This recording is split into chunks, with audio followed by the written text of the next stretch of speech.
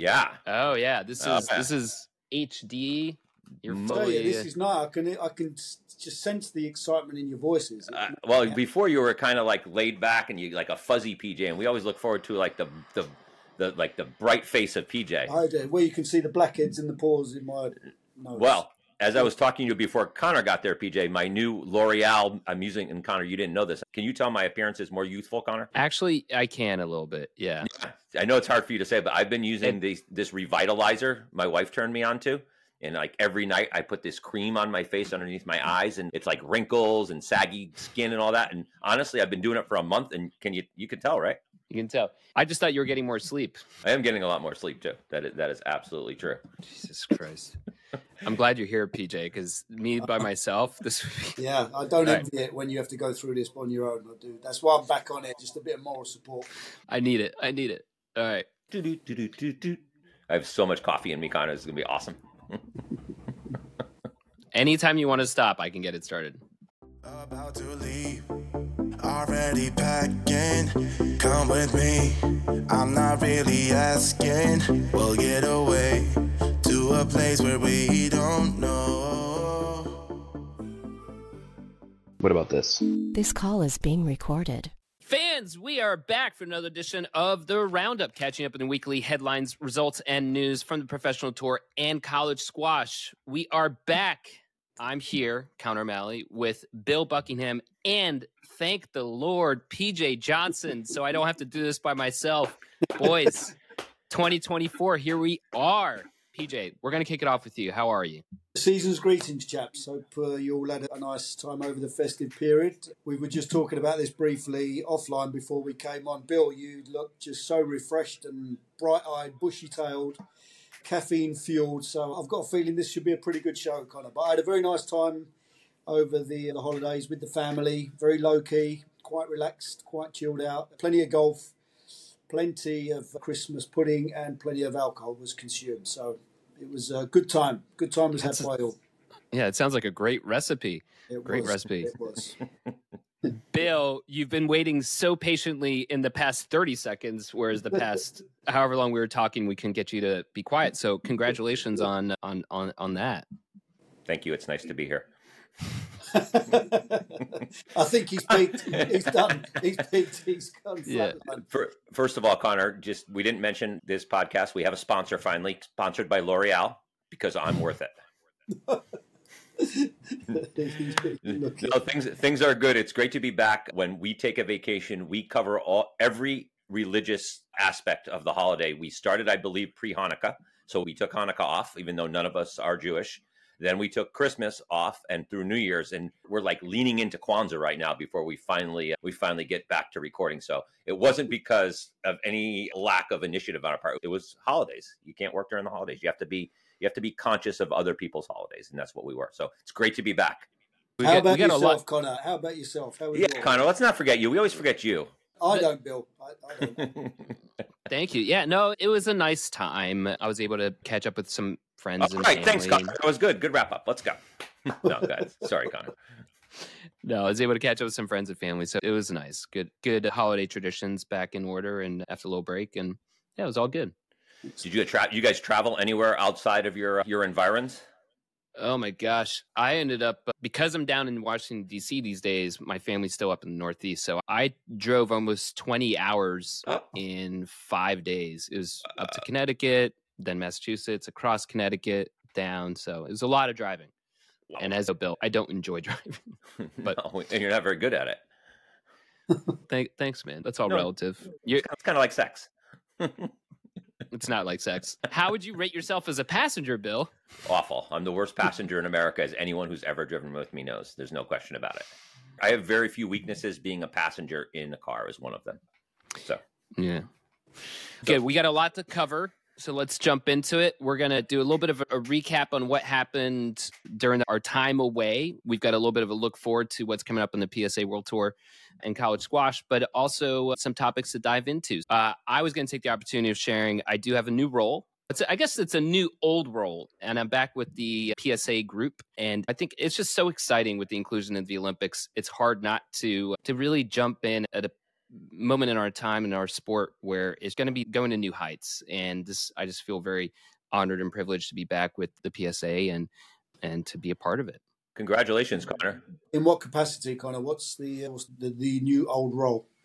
Yeah. So it's essentially helping to execute on the strategy of the PSA and anywhere where that strategy touches the U.S. market. And one of the things that I don't think is fully understood about the PSA group is how much it's changed in the past 18 months. So what we know, PJ, what you knew as the PSA was really the tour and the membership. And then it started growing and it's like, hey, we're trying to do this commercial stuff, this media stuff, but it doesn't fit into any legal structures and certainly couldn't take on outside investment. And so when those opportunities came up, we really had to change the structure of the PSA. So there's now 3 separate entities, the PSA Tour and the membership group, the PSA Foundation, which is the charity arm in UK and US, and then Squash Media Marketing, which is the commercial entity to try and power the sport. And how do we monetize the media rights? How do we get more sponsorship? How do we really fuel the growth of the sport?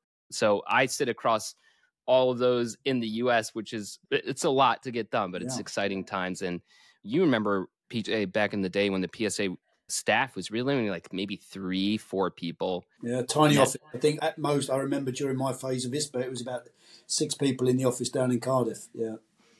Yeah. And now that is north of 60 people and with aspirations of getting to 100, not too far. So a lot of growth to come, but a lot of responsibility to also try and monetize the sport.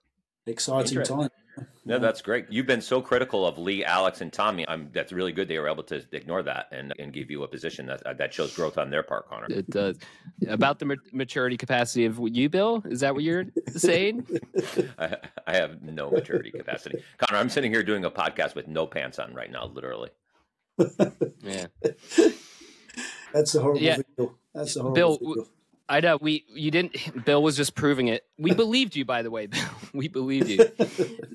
On the pod, I'm excited to try and bring a little bit of that each time, trying to drip it out. But I would say 2 things that I'm excited about, and we have a huge strategy coming out, but I would say it's really we're in the aggregating business right now of what is all the content and media out there that we can help really pull together and then have a single source way that we can distribute. So think of Squash Player Magazine, and then also that we're taking over, and we're going to do Squash Player Magazine Australia, Squash Player Magazine England, Squash Player Magazine Holland. So you get what's the majority content that people want to hear about on the PSA World Tour, but then what's the local component that we need to make it feel more like your magazine. So doing that, and then also squashtv.local. Whoa. Yeah. So trying to get, whether it's PJ, think of how robust the league structure is in England. So let's get more of that on there. In the US, would college squash want to participate in it? Would high school squash want to participate in that? So really trying to create that central way that people can learn more about the sport. Because I got to tell you, there's so much I didn't know. I still didn't know. But when I was a player in high school, I had no clue that there was really college squash or even professional squash. And this is a way that the fans and players can learn more about what other types of squash are out there. Would Squash TV Local also fulfill what we've wanted to see is the CSA, streaming of the CSA being more professionalized? It's a good question. No, I think, so there'll be different types of production level. So what with full TV broadcast, which PJ is in the weeds on and produces, then there's lighter kit. So maybe a 3-cam kit we have remote commentary available, also on-site commentary, and then single cam, like, hey, let's just get it in there. Then there's scoring overlay. So with this, what we have is this is both a hardware solution and a software solution. So there's a really affordable solution coming to market for under $4,000. You could get it set up at your place, and it could have scoring overlay, and it could all be put in one place on Squash TV. Local. No, that'd be cool. Yeah. As one more initiative, Conor, and you decide whether this is something that's as important to you guys as it may be to me, if you could launch maybe an investigation into the life of Michael Absalom to see if he has any maybe things in his closet or things he's done in the past that maybe preclude him from being involved with any more PSA events as an MC. I'm not sure that's high on the priority list, but it's something maybe to have them look at. I would be careful what you wish for, Bill, because if you get investigated, then you're definitely you'll be out of work. You'll be dropped like a bad habit. I would hope that all the money would be spent on the Absalom investigation, that there wouldn't be any left to go back into, because if they did do it with me, Yeah. no, 100% the case. This could be your last podcast. This would be it. This is you showing your hands. So instead of trying to build yourself up, you just want to take other people down. I found that's easier, to be honest with you, especially when you're working with the weaponry that I have. I really don't have a lot to boost myself with. So instead, tear other people down. It's worked so far, Conor. I'm 60 and I'm still here.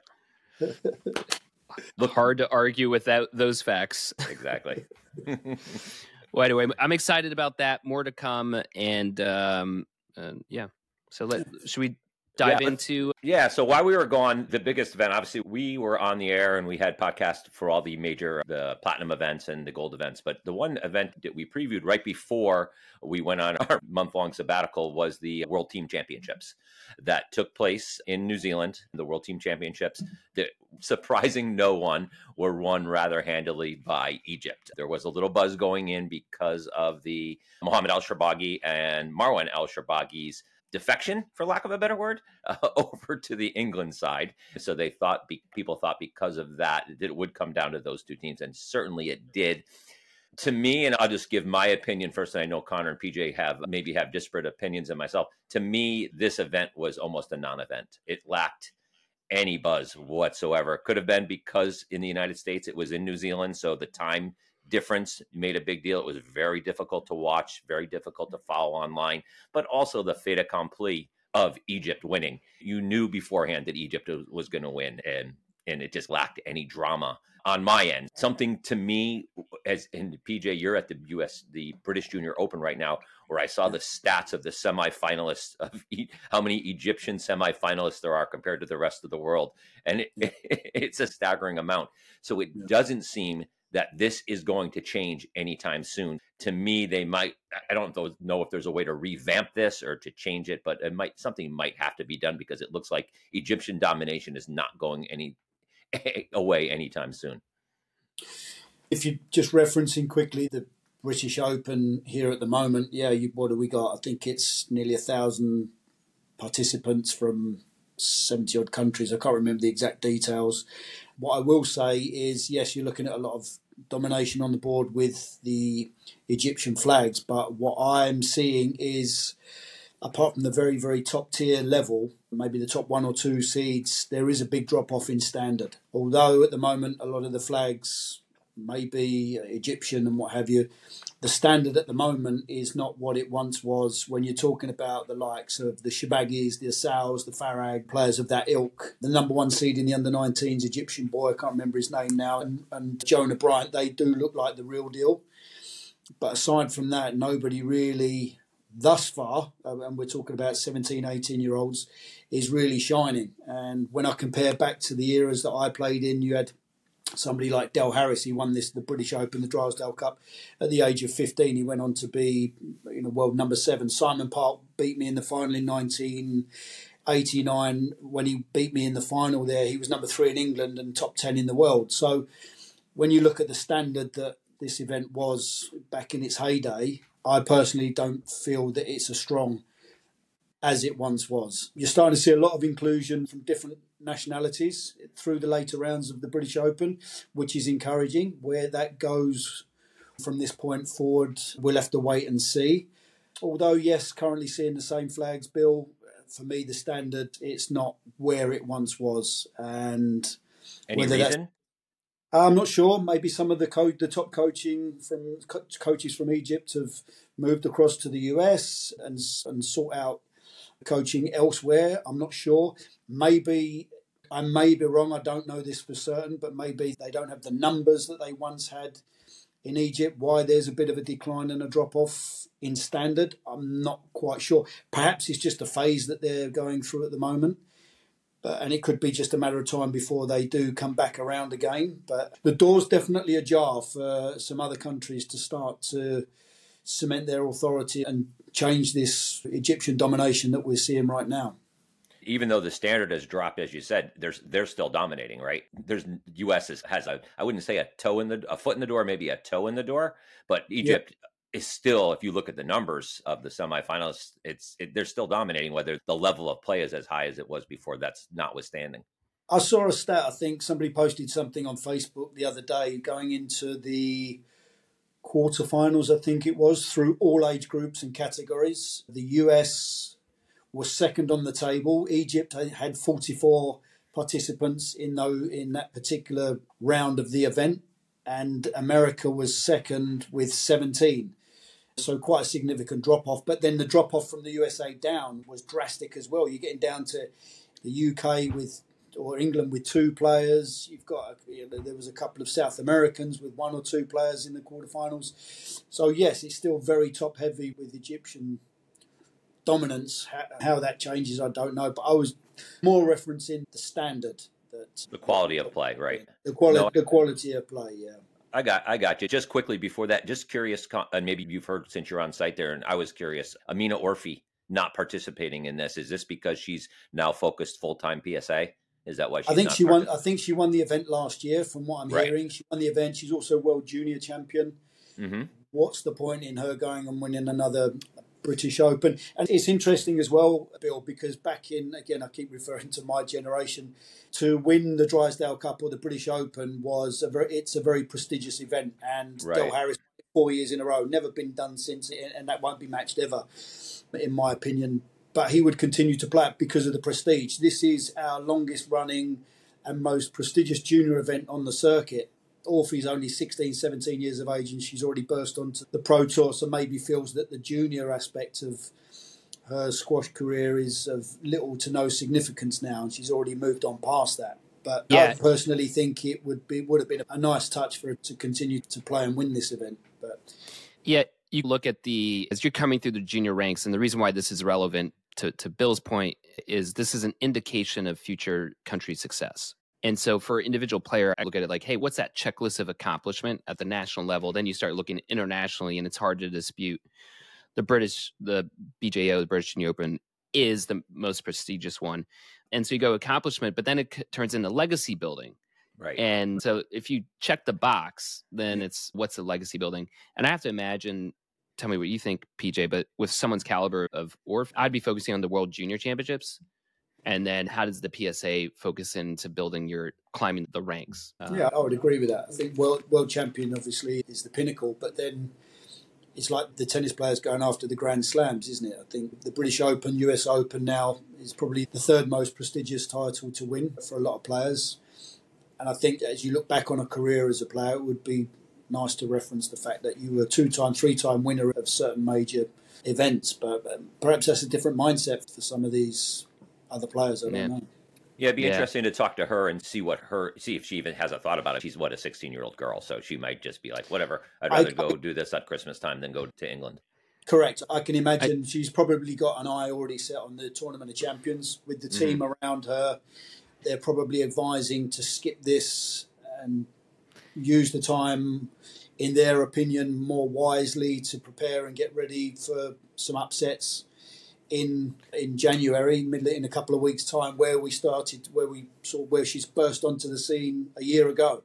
So she'll be looking to continue that kind of trend. The back end of 2023 for Orphe wasn't exactly how she would have hoped. She came off to a terrific start to the season, but then it did taper and simmer down in the latter stages. So maybe she'll be looking to regroup and refocus and start again. It's also, from a pure money perspective, it's all out of pocket for the junior events. Might not make financial sense.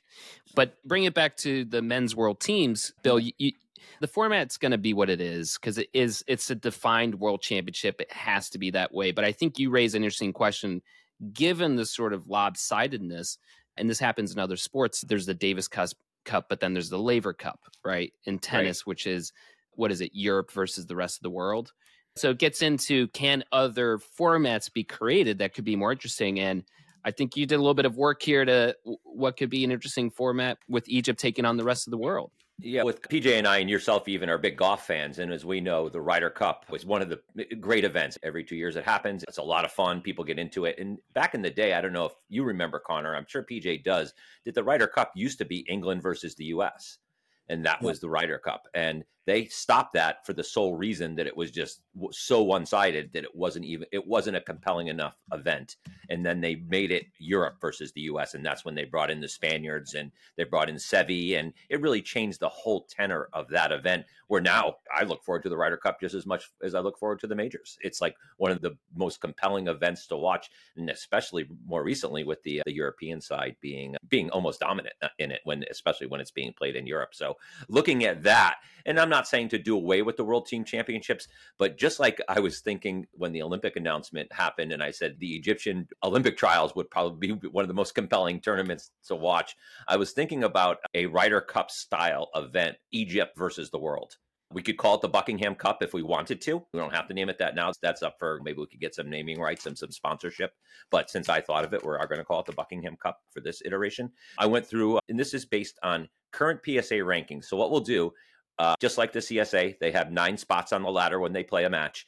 We took the top 9 Egyptians in the rankings against the top 9 rest of the players in the world in the rankings and match them up. And we'll start at the bottom, and just quickly, I'm going to give a little checkbox and see what the score would be if we decide who would win these matches. And obviously, it's very subjective, and on a given day, any of these players could beat anyone unless you get to the very top of it. Number 9 would be Mohammed Al-Sherbini would play Abdullah Al-Tamimi. Who do we got? You want me to give you my opinion on the results? I do. Yeah, Tamimi. Yeah, it's same. Okay, so Same. 1-0 to the world. Next up, Ali Aboualainen against Baptiste Masadi. By the way, how great is this? This is great, right? These are great matchups. So far, so good. Masotti. Yeah, I think I'm thinking experience at that level. I love Ali Aboualainen. I really think he's one of the up and coming players, but I don't think he's quite ready yet. I think Conor, you're right. I think if they play, and we're saying that they're going to play this weekend, so we're not going to say a year from now where somebody gets experience. So yeah, it's Masadi's. So right now, the world is dominating Egypt right now. We're dominating. So hey, it all comes down. This is what's so exciting about college squash. It can be it could be a anything. Lead. All right, hang on a minute. Let's not get carried away here, boys. No, it's got. I know. We know what's coming at the top. We know what's coming at the top. And we don't have Harry Smith to tell us the order of play right now. And but I think even Harry would say this would be the match of the week, unlike Franklin and Marshall against Amherst or whatever he picks on the typical basis. I don't know. Harry doesn't have any relatives playing in this. That's true. That's 100% true. He may have an Egyptian relative from 1,000 years behind, but you never know. So at the number 7 spot, another great matchup: Dasuki against Miguel. Angel Rodriguez. That's so what a compelling matchup, though, right? That's it. Dasuki. You gonna go with Dasuki? I'm gonna go with Dasuki. Yeah, on a one-off. Yeah. Okay. And the only reason I would go with Miguel is you got to realize this is not a full tournament, so it's not like we're into the 3rd or 4th round and Miguel's tired. This is a fresh Miguel. That's the only reason I think Miguel might pull this off. But I'm a Dasuki fan. I know how good Dasuki is, so let's throw Egypt a bone. They don't win a lot, so we might as well give them a win, right? Fair enough. All right. Next up, Yusuf Solomon against Victor Kron. That is cool. Is awesome. Isn't this awesome? How great would this be? I'm going to say Solomon. Solomon because I would say he's a much more regular 7 out of 10, 8 out of 10 player. Kron at the moment, he came again flying onto the tour. He's good. He's very good, but his bad is pretty average. And that's an area of his game that he needs to work on. I just think he's lacked a little bit of confidence over the last 6 months. He will be back, without a doubt. He's a bright boy. He's a great kid. I like him. And I think there's more to come from him. But I would say Solomon, you're going to get that consistent performance from him. Yeah, I think along those lines, in a tournament, I like Victor's chances more because he does have a lot in the tank. But in a one match focus, I think Solomon can really go in and focus on that match and the outcome of that match. So I would give it to Solomon. Agreed. I think I'm waiting for Solomon to make his mark on the tour, to be honest with you. He's such a good player and so exciting. And he was picked as part of their national team for this iteration. So he's right there with the top players. So the fact that he's playing number 6 is pretty incredible. That's a pretty incredible team when you have him playing number 6 on it. Next up, a veteran matchup. Tarek Momin against Joel Macon. I'm going to go. Wow. I'm going to go with Tarek. And only because it's a one-off. So if this was PJ just throwing this out there, and Conor, we'll get to your pick right afterwards. PJ, if this was the quarterfinal of a tournament, who would you go with, Macon? I'd go with Tarek. Either way. I think he would twist and turn Joel until he just couldn't, until his hips went numb. I just think he would. I don't think Joel would make it physical enough, because the rallies with Tarek would be short, sharp, and not too much attritional stuff up and down the walls. Conor? This is a very interesting matchup, and I think there was a period of time where Macon's form was just, we didn't know what heights he could go to. Would he be on track to be the next Paul Cole? So I'm basing this off of current performance. I think the Tarek. Agreed. So right now we have the Egypt just edged into the lead after being down 2-0, is now up 3-2. And now we get into the teeth of the Egyptian lineup. That is 3-2 Egypt after basically playing the bottom of their ladder, right? Now we get into Mazen Hesham against Marwan El Sharbaghi. Mazen. Got to give Mazen. Ooh, I don't. Mazen. Wait, against Marwan. Marwan, sorry. Yes. Yes, yeah. Marwan, not Mohammed. Marwan. Yeah. No. Yeah. Mazen has a terrible track record against Mohammed. Yeah, terrible. Marwan, Little too much respect there, I think, maybe. Yeah. I'm not quite sure what goes on, because I think Hesham's a much better player than Mohammed is right now. But you're right. Mentally, he can't get by him. I think it's a consistency. Yeah, for sure. And I think Hesham, you know what? I think if they bring Hesham in and like he becomes like a mainstay of the Egyptian national team, he seems like the type of player who would love playing for his country. Yeah. He seems like he has that personality. I'm really hoping he comes to the U.S. and plays for the U.S. team in the Olympics. And the Olympic team of Mustafa Sal, who inevitably is going to come to the United States and play, right? That's like a fait accompli. It's 100% going to happen. And then Mazen Hesham playing number 2, and then we throw like Timmy Brownell at 3. That's a pretty good team. Okay, so right now it's now 4-2. So we're pretty much going to close this match out soon. This is an interesting one, and it's got to be current, because obviously Mohammed is getting a little bit older. Quickly, because right now it's 4-2, so the next match would win. So you got to give, who does the world have a chance? We might have to break order here. It's going to be a toss. So this is one where the world has a chance. So we have Gawad against Sharbaghi, Mohammed Sharbaghi. Well, right now, if we had to do it, it's definitely our Sharbaghi, because Gawad's injured. But and we can't say peak either, because like peak Sharbaghi against peak Gawad, that would be a toss-up. Also, probably going to a Sharbaghi. So let's say before Gawad got injured against Sharbaghi, or beginning of the season. On that ground, you're going to have to give that to Gawad. You can't give any more reasons for it not to be El Sharbaghi. So how about we say that Gawad's not feeling great that day? Maybe he has a little cough, because we do want to get to the end of this, and these matches matter. I'm saying Sharbaghi didn't sleep too well. Yeah, and also remember this is going to be played on a 3-court system, so these matches aren't going to be going like 1-2, like all the way down. It's going to be like they're going on at the same time. So even if the Egyptians clinch now, nobody really knows, because the other matches are actually still happening. So just think about that too. All right. On that premise, let's give that result to either. All right. Yeah. All right. We're gonna throw a bone. Okay. Now we're getting to the top 2. Mustafa against Paul Cole. I'm going to go for Cole. Cole currently. I'm going for Cole. Yeah. Cole, he's been playing out of his mind in the past 2 months. Just look at the last 3 events. All right, Sal didn't feature at the US Open, but the last couple of events, Cole's going through some technical changes that we've seen that are very apparent and obviously working and paying off. He's got some confidence back. He's got some passion back. Asal, for me, is still a little bit lost. He's trying to take or make some massive changes for him. It's almost like everything he learned growing up as a junior, he's almost got to reinvent his wheel. He's having to start over again when it comes to a movement situation. Yeah. Given the fact that Cole's flying high and Asal hasn't quite found his feet, he will. This year Agreed. could be the year, but I'm going to have to give that result to Cole.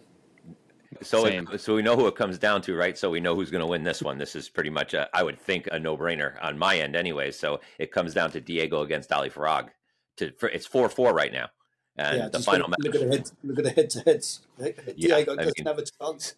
So in the end, I think we're unanimous that Ali would take that, right? Yeah. without a doubt. Yeah. So Egypt wins again. And that was with us jiggering this as best we can to make it exciting. So I have to say, though, even as you're rattling through those lineups, I'm thinking that could actually be compelling That'd be viewing. fun. That would be an unbelievable event. Yeah. And I have to, only because I know he's listening and I know he's going to give me holy hell if I don't say that the inspiration for this was one Francis Gilpin Lane, who we discussed this on a phone call like maybe 2 months ago, talking about this kind of event. So he threw it out there like a Ryder Cup style event with Egypt versus the world. I think he's going to talk about it. Gilly has a new podcast. Have you guys been listening to it? No. Okay, I'm not going to give it a free plug here, but he does. It's awesome. That's awesome. So it's not riveting content like this, mind you, which you'll be able to tell if you listen to it. But either way, yeah, pretty cool event though, right? Like that Buckingham. I love the sound of it. Let's find a sponsor. Let Mark Walter. Are you listening? Are you listening? A pre-Olympic event featuring this somewhere in the United States would be incredible. Yeah. We got to do this for the women next time. Oh, let's do it next episode. The thing is, the reason I didn't do it for the women is because the U.S. is like right there on Egypt's tail. The last few world teams, right? And they've lost, but they have been right there. It came down to the Sobi Gohar match. It wasn't like it was done before it started. Those two teams were dominant. But you're right. Let's do men in the spirit of fairness and equality. Shout out BJK. We will do a women's one and go through it. So. Look forward to Tomato Ho playing against Nada Abbas in a thrilling number 9 position. So that, looking just quickly back before we look into the Florida event that's coming up this week, the majors that happened already this year were, believe it or not, 4 of them: Paris, Qatar, Philly, the U.S. Open, and then Hong Kong. The usual suspects on top. Obviously, the top performers this year so far on the men's side, by far and away, beating their competition is Farag and Paul Call. They are the story of the men's tour this year. They are dominating. They've won 2. Each one of them has won two of the major championships. Paul Call is back, which is great for men's squash. But Ali Farag is also at the top of his game. So very exciting. Looking forward to the rest of the season and the rest of the majors. But those two really have, even though Elias is ranked higher than Call, it's fair to say that Paul Call is playing better squash than him. Yeah, so much of it's going to depend on the draws over the coming tournaments. I think that Elias has a much better chance of beating Paul Cole than he does Farag. And so it will depend on what stage of the event he comes up and play. If Ali's 1, Paul's 2 and Diego's 3, those two switch back and forth with the 2 and 3 slots, it will only be Cole that has a chance of beating Farag as well. So much of it will depend on the draws for the upcoming events. But they have certainly opened up a bit of a gap with the Chase Impact, those 3. And who do you see, PJ, changing that right now besides Diego? Asal, obviously, if he does, you talked about it earlier, he has changed his style of game a bit and get back to where he was. But if you take those 4 players aside, and who else? Mohamed's getting older. Marwan's getting older. Yep. As you said, Victor Kroon has flattened out a little bit. Joel Macon maybe has peaked, maybe not. Who else do you see? Anyone else you see on the horizon jumping into that upper echelon? I think you can never count Gawad off. A lot of it depends on how bad the injury was. He's playing in some of the upcoming events, I think. So we'll see how he's faring coming into those events. I would like to see a bit more of Joel Macon. Joel Macon was having a good run at it from the back end of some, like the British Open onwards last year, but then he didn't really feature too much in the last few events of the season, did he? So I don't know if he was injury ridden. One of them, I know he went somewhere for a wedding and he seemed like he'd really hit his stride at that stage, but he didn't play. He might have been the US Open actually where he didn't come and play. Aside from that, I can't really see too much changing this coming season. I'm not seeing anybody that's going to really start to trouble those top guys. It's another year that Crouin's been on the tour, so he could maybe gain a little bit more experience and a bit more consistency with his game. But when you look at all the players that you've mentioned there, they're your Dasukis, your Mossads, your Shibagis, both brothers. They're in that twilight phase of their career. Even a Tariq Momin, how much longer can he keep going? What about Ibrahim? Yeah, that's who I was gonna say. He would be the one to watch for me. His injuries are certainly, I don't know what's going on with his injuries, but there was that period of time when he just was, each draw he was put in was just taking so many people down. So he'd be one to watch for me. Yeah, without a doubt, he is the most talented of the prospects coming through. But I do still feel that it's almost one of those scenarios where he burst onto the tour, burst onto the scene. Nobody could really figure out exactly how to play him, how to beat him. Same thing with Asal. Then players started to get more court time with him and learn and figure out some of the weaknesses and chinks in the armour. And then they managed to subdue them and their progress. So that I feel that Ibrahim has the potential, but it depends what he's been doing out of season and what's he gone away and worked on with his game. Because as I mentioned before with, I think it was Cruant, that when he's good, he's very good. When he's not on, he has a hard time refraining from continuing to fire the ball in short and makes way too many unforced errors for his level. And I think what the rest of the tour have done, they're extending rallies now. They know how dangerous he can be going in short, but he will continue to go in short and he can make a lot of cheap points and errors for the opponent. So if he can get a little bit more solid and sound from a foundation standpoint with his technique and his basic length and width hitting, then the short game will always be there. It's if he's gone away and worked and developed those particular areas of his game. But from a commentary perspective, I can vouch for Joey as well. We absolutely love watching him play. He's right there with Gawad. He's compelling viewing. He's exciting. You just don't know what. I mean, there's shots that he plays that we struggle to explain exactly what he's done. So we do need him, and hopefully he can get up there and start playing near his potential. Because if he does that, you're putting him in the same realm as somebody like a Shabana.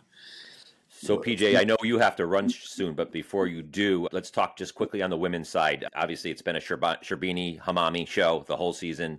Gohar's been injured since the beginning of the season, since the Paris event in which she lost to Sherbini. We haven't seen her since. Now with Amanda Sobi down, she was number 5 in the world, I believe, and beat Sherbini pretty handily in Hong Kong before she got injured. But so, what do you see on the women's side? Do you see discontinued domination from Sherbini and Hamami, and hopefully Gohar comes back and throws her hat back into the ring and makes it a bit more compelling on the women's side, so we're not just watching Hamami Sherbini finals for the rest of the season? Without a shadow of a doubt, Gohar will be back up there as quickly as she left. I think those three at the moment, even when you had Joel King and Sobi and players of that ilk, it was a 3-horse race, wasn't it, really? And even the fact that she's been out with this plantar fascia issue, she will play at such a pace that it will just be too much for a lot of the rest of the tour to handle. Nayla Hillis and her sister Tina Hillis started to have a good run through at the back end of the season. They could maybe push the likes of Gohar and Hamami. I'm not sure whether they're going to be quite good enough yet to beat them. So I think it will very quickly and early on in this first half of the season, it will just be time before Gohar gets back up to 2 or challenging for the number 1 spot again this season. Right. Nayla seemed to thrive on the hectic early season schedule. Like her fitness seems to be so much higher than the rest of the women that as busy as the season got, she thrived on that as opposed to getting worn down by it. And she got better and better as it went by. Yeah, I think also for Nayla, this improvement has been 10 years in the making, and finally it's starting to come to fruition. And she's seeing the rewards of the hard work and the things that she's been working on with her team and Robert Owen in particular. And what you're starting to see now was before there was an element of doubt in her when she was on court, you could see that, but now she's confident. She's seen the results. She's feeling the improvements, and she looks a lot more confident and in charge and in control of what she's trying to achieve when she's on the court. Without a doubt, I think she'll have some good performances again this season, because I feel that she senses that it's clicked for her now, and she knows what she's trying to achieve when she's out there playing. I'm predicting another good season for Nayla. And also Nour El Tayeb is another one, not to get off Nayla, but another one who's still sitting there. She's number 6 or 7 in the world and can win any tournament. Seems like she's just missing a little bit of the fire she used to have for some reason. Not that I want to see poor sportsmanship, but I haven't seen Nour smash a racket over her leg recently, like that she used to do when she would get upset at herself. Do you mean she's maybe found other ways to express it, Bill, which is okay. I guess the results used to be better.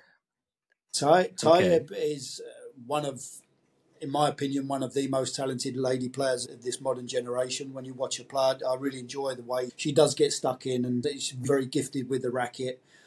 Let's not forget, she's also a mother. Her story is just phenomenal. The more you think about it, 2017, her and Ali won the US Open together, first time in history. And then she had the baby. She's come back and she's playing at the level that she's playing at.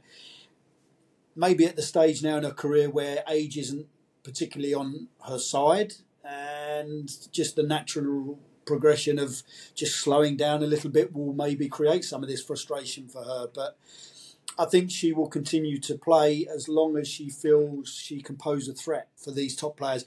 And in a one-off match, you can see that she's still a massive fear. She creates a lot of fear and threat for the other players on tour. Whether she can win major events still, I'm not sure if she can press through all of those rounds. She could be good for the odd round or two and the upset or two. But she's a great inclusion in the tour, and she should be up there with the top three that you're talking about.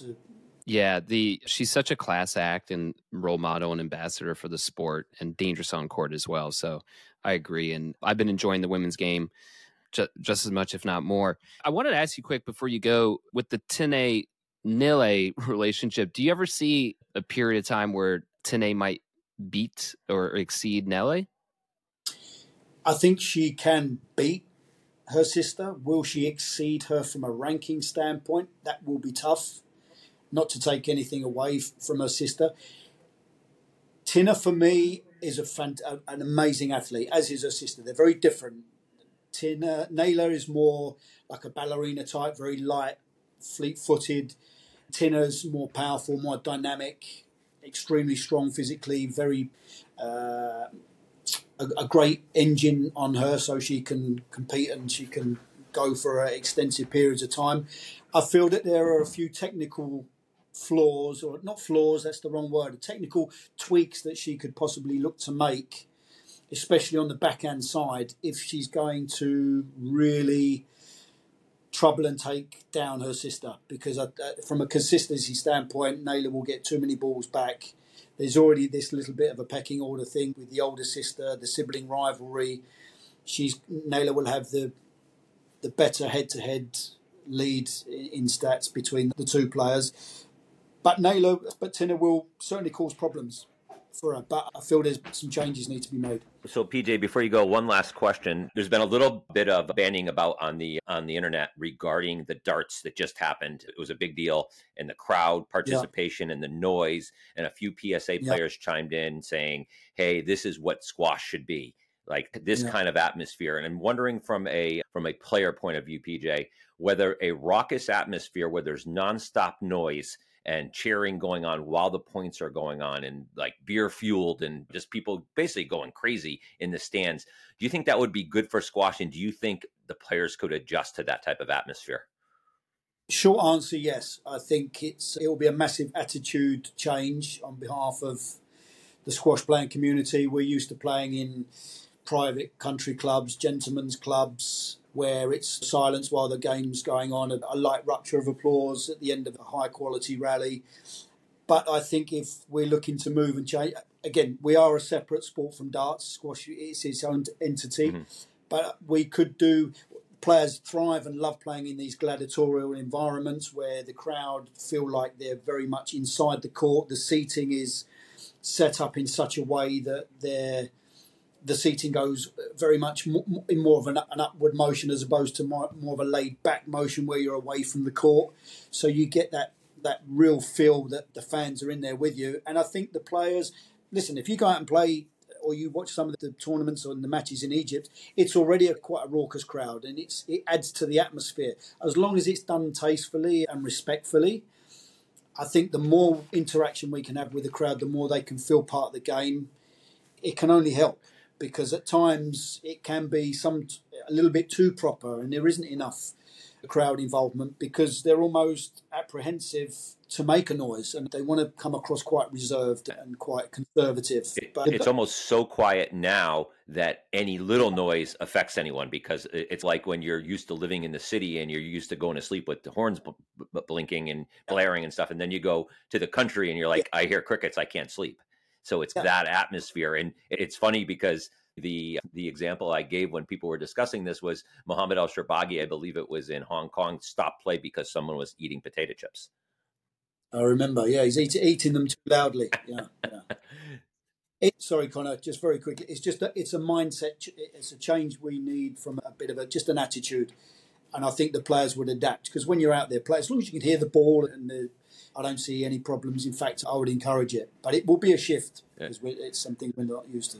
Yeah. What you want is consistent ambiance and atmosphere. And I would certainly be in the camp of let's make it more energetic. Let's make it more getting the crowd into the match. I'm in favor of that. And then what you want to avoid is what is really disruption or distraction, right? So if someone was going to every time or making a loud noise, but then suddenly Muhammad had a clear shot and you really yell like, you suck, or something that was really purposeful and distraction, that would be what you want to try and... would you love to see that happen just once, though, just to see what Muhammad would do? That would be... Well, I mean, literally blood would come spurting out of his eyes. I literally believe he may literally have an aneurysm on court.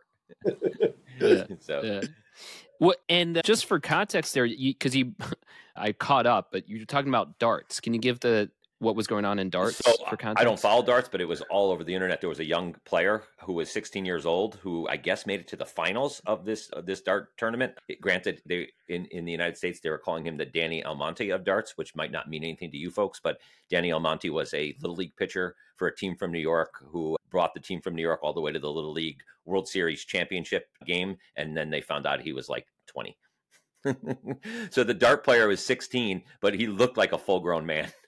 He had a beard, he had a little mustache. He looked like he was in his 20s. But it took the internet by storm. It's a great internet sport. It's a great for clips on the internet and to show them on Twitter or on X or on Instagram. So it gained a lot of popularity, and it seems like a lot of the PSA players are into darts.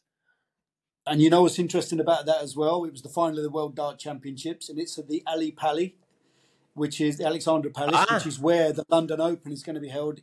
So do you think that's what spurred all the conversation by the PSA players regarding this? 100%. Yeah. Would have been nice to you to bring that up, PJ. That's why we have you on the show here. I didn't need to. That's why you're here, Bill. All right. PJ, do you have to go? I have to run, boys. It's been emotional. One of my young students is playing in his 12th round at the British Open here in Birmingham. So I'm going to go and watch him play. Good luck. And hey, PJ, thanks for submarining the Joey Barrington interview. That was awesome. Well done. Don't worry. All right. Joey who? So Conor, PJ had to go coach the BJL, so we appreciate him coming on. It ruined a lot of material I had on lambasting PJ for not showing up to the podcast and not being easy to get to. And he did submarine my interview with Joey Barrington over Christmas. I was going to do what we call a buckshot. I had Joey lined up. We finally pinned Joey down a time. I sent him an invitation. He okayed the invitation. And then PJ called him and told him that he wasn't going to be on it. And Joey said, "Oh, can we wait for another time?" Thanks, PJ, for that. But we move on. Forgiveness Bill moves on from that. So coming up, the restart of the PSA Tour starts with a big one in Florida. How about that? A gold tournament in Florida, Conor. 10 years ago, you ever think that was possible? A major event with these two type draws in Florida in the United States. Oh, totally. There's been events going on in Florida because that's where the pros always love to go, but it was maybe a 10K, 15K. Mm-hmm. So to get it of this level, no. And it's great to see. And we're seeing other hotspots like Houston coming up. First two gold events of the year are in Houston, are in the south part of the United States. You would think I wasn't from the United States, the southern part of the United States. While when you think about it, the plan to open up that type of venue in South Florida, not only to attract players who want to, just like tennis players who flock down to Florida to train and golfers who flock to Florida to train because of the year-round great weather.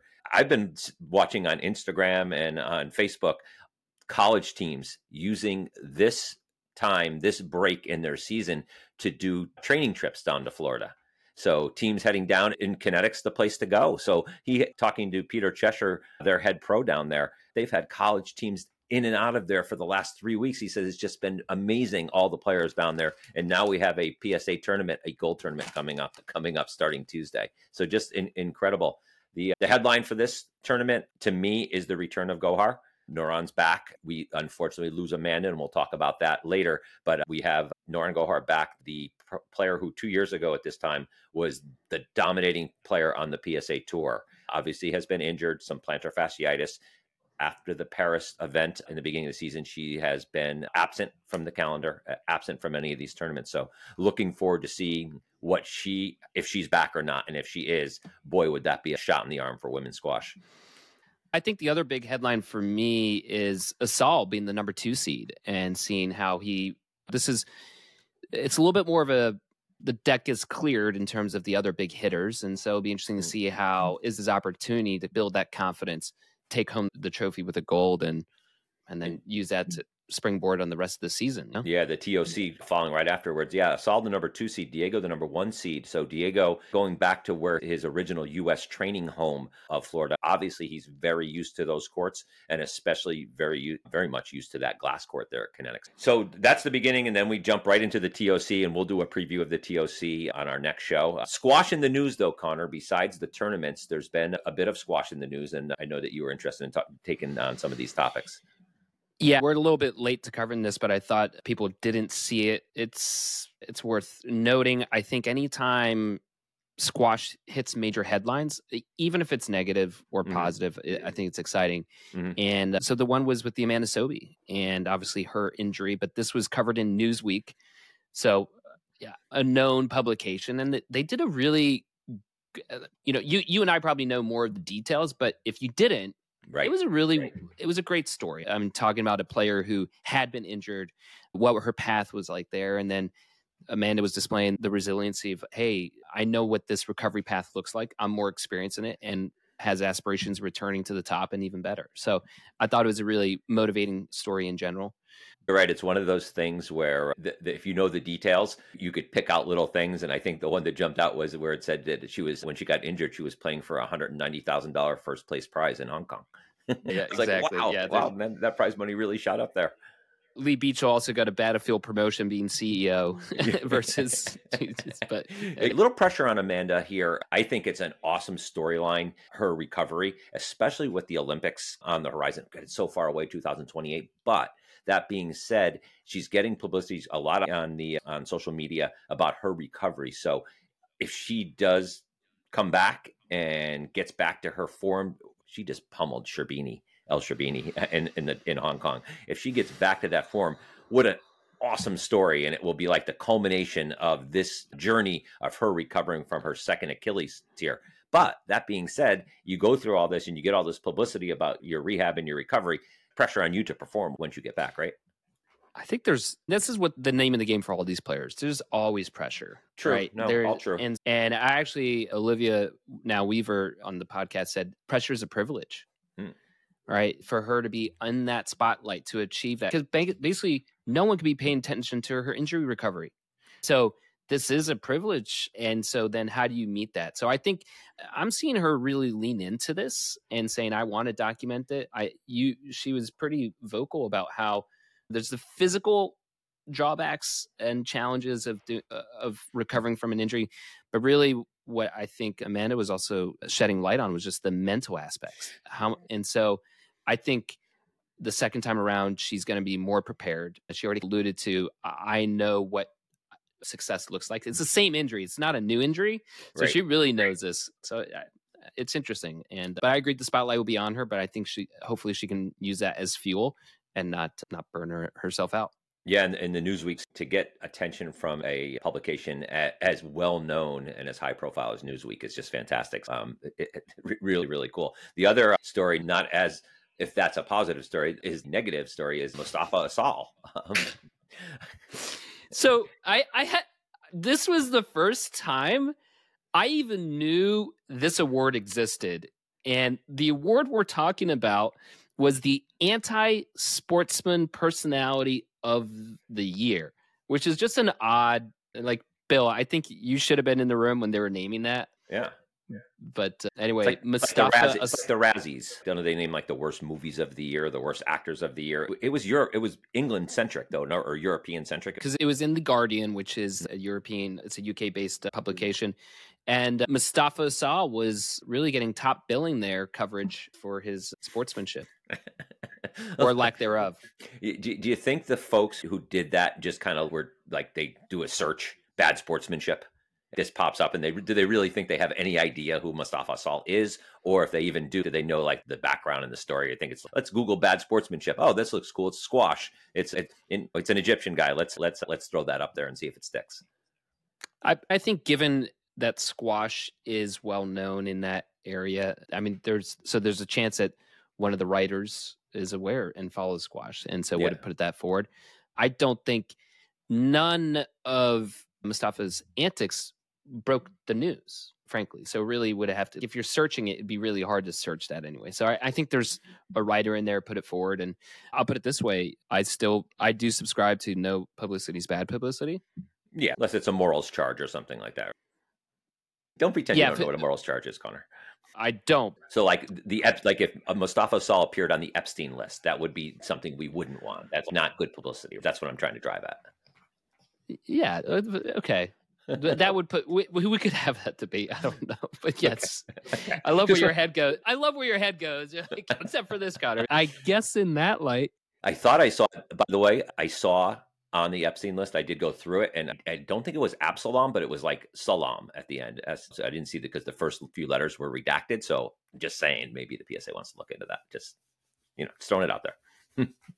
Okay, I'm going to let you transition out of this one. All right. Other squash in the news. Olivia Blatchford-Klein, a U.S. player. We both know her really well. We love Olivia Blatchford-Klein. Just one of the nicest people on tour, one of the smartest, one of the brightest people on tour. Just a pleasure. Any interaction with her is always a pleasure. She announced her retirement at the ripe old age of 30. Number one, I don't know whether I was more shocked that Olivia Blatchford was only 30 or when I saw Jahangir Khan was only 60. Did you see when Jahangir Khan turned 60? They threw all that up on social media. I was like, right. I would have thought Jahangir Khan was like 100. Number one, he's looked like he was 60 since he was 40. So that was stunning to me. But no, back to Olivia Blatchford, 30 years old, on the tour for 17 years. She started on the PSA tour when she was 13. Yeah, she really. And she set her own path at an early age of forgoing the college ranks to jump straight. Her dedication to squash was so high. She said, I want to be professional. And she was playing there. And I actually had a cool moment in time where this was 2008. We were fielding a team to go to Egypt to play in the Women's World Team Championships. And it was down to Amanda Sobey versus Olivia, and whoever won that, and she edged her out. It was a nail biter, but Olivia got the nod. And then on that team, I had Olivia. I had 4 different decades covered. I had the teens, the 20s, the 30s, and the 40s covered. Natalie Granger was the 40s. No, she was 30s. So when was this? 2008? 2008. So let's see if I could guess. Was it a Khan? Latasha Khan? No. So a 40-year-old. Oh, Hope Prokop. You got it. Yes. Done. So, not bad, huh? Not bad. Yeah. That's impressive. Sorry if I thought Natalie Granger and Latasha Khan were 40 in 2008. I apologize, ladies, if you're listening, which I'm sure you're not. Yeah. And the 20s, that would be a tough one to guess because Claire Rhines Weston. Are you messing with me? That is a pull. That's a solid pull. I was looking at Olivia's match last night. All these names from junior squash came back to me. Claire Weston Rhines or something like that. Do you remember her? Hey, that's 100% right. That was her. Was that right? Graduate. 100%. Yeah. What?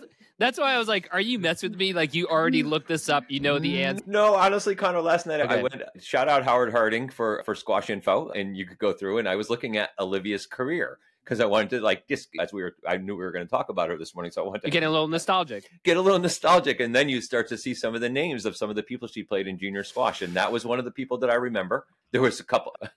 I'm afraid to go down this path for fear my true feelings about some of these people's, not them because they were just kids, but their parents will come through. So I will not talk about it. We will cease this conversation here. But what are the chances, Conor, of all the questions you've ever asked me that I would get a correct answer, that I got that correct? That's impressive. That's actually impressive. Yeah. So that was it was an interesting challenge having that full teens, 20s, 30s, and 40s. And it was very clear the differences that were going on. Like your dating life back then. It was very similar.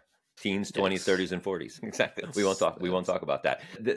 That being said, let's look back to bring it back to a little more serious. Is Olivia's career just absolutely incredible? She won 7 PSA titles. She played on 6 U.S. world teams. She won 4 national junior titles. She was the U15 British Junior Open champion. Just a stellar career. In a lot of ways, she put the U.S. women on the map. She, for a true U.S. player, Natalie Granger was the #1 player in the world, but she was not an American-born player. So Olivia was like the first U.S. star, right? She was Olivia Blatchford. And the only thing that Olivia did to me that I could look back at and say, not great, Olivia, was when she got married and changed her name to Olivia Klein. And I continued to announce her at U.S. championships as Olivia Blatchford. The transition for me, I don't know how it was for Olivia, whether marriage was tough for her. The transition to being married was tough. I just know for me, it was difficult. It is all about you, Bill. I'm sorry that was so tough on you. But no, I think you said it really well, that she really helped put U.S. squash on the map. Will go down in history as one of the most decorated U.S. team players in history. It would be great to get Olivia on just to talk about some of the places she's been and the things she's seen. She has been traveling the world at such a young age and has such a good perspective about it. She's so well read. She's so smart and so eloquent in her when she talks. And even her goodbye Instagram post, it was very Olivia Blatchford Klein, just very eloquent. Yeah. Just quickly on a lighter note, Olivia Blatchford Klein made me think that we had Olivia Blatchford get married. You flawlessly referenced Olivia Weaver instead of Olivia Fichter, which is just an unreal transition for someone to make, because we've known her as Olivia Fichter our whole lives. But we've had a couple of others. We had Tesney Evans. Tesney Evans, shout out Tesney, got married and is now Tesney Murphy. So that's going to be a tough transition for people to wrap their heads around, to go from Tesney Evans to Tesney Murphy. And I think the biggest one will probably be when we get Nayla Call. Anything else, Conor? No, I think that's nice to have another one in the can, getting the boys back together. Great show. Talk to you next week. See you, Joey.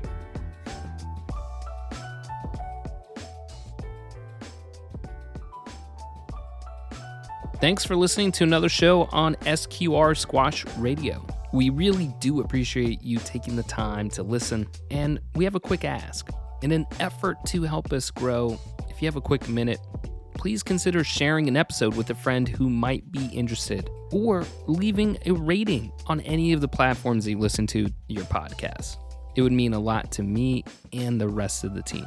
Thanks so much, and have a great day.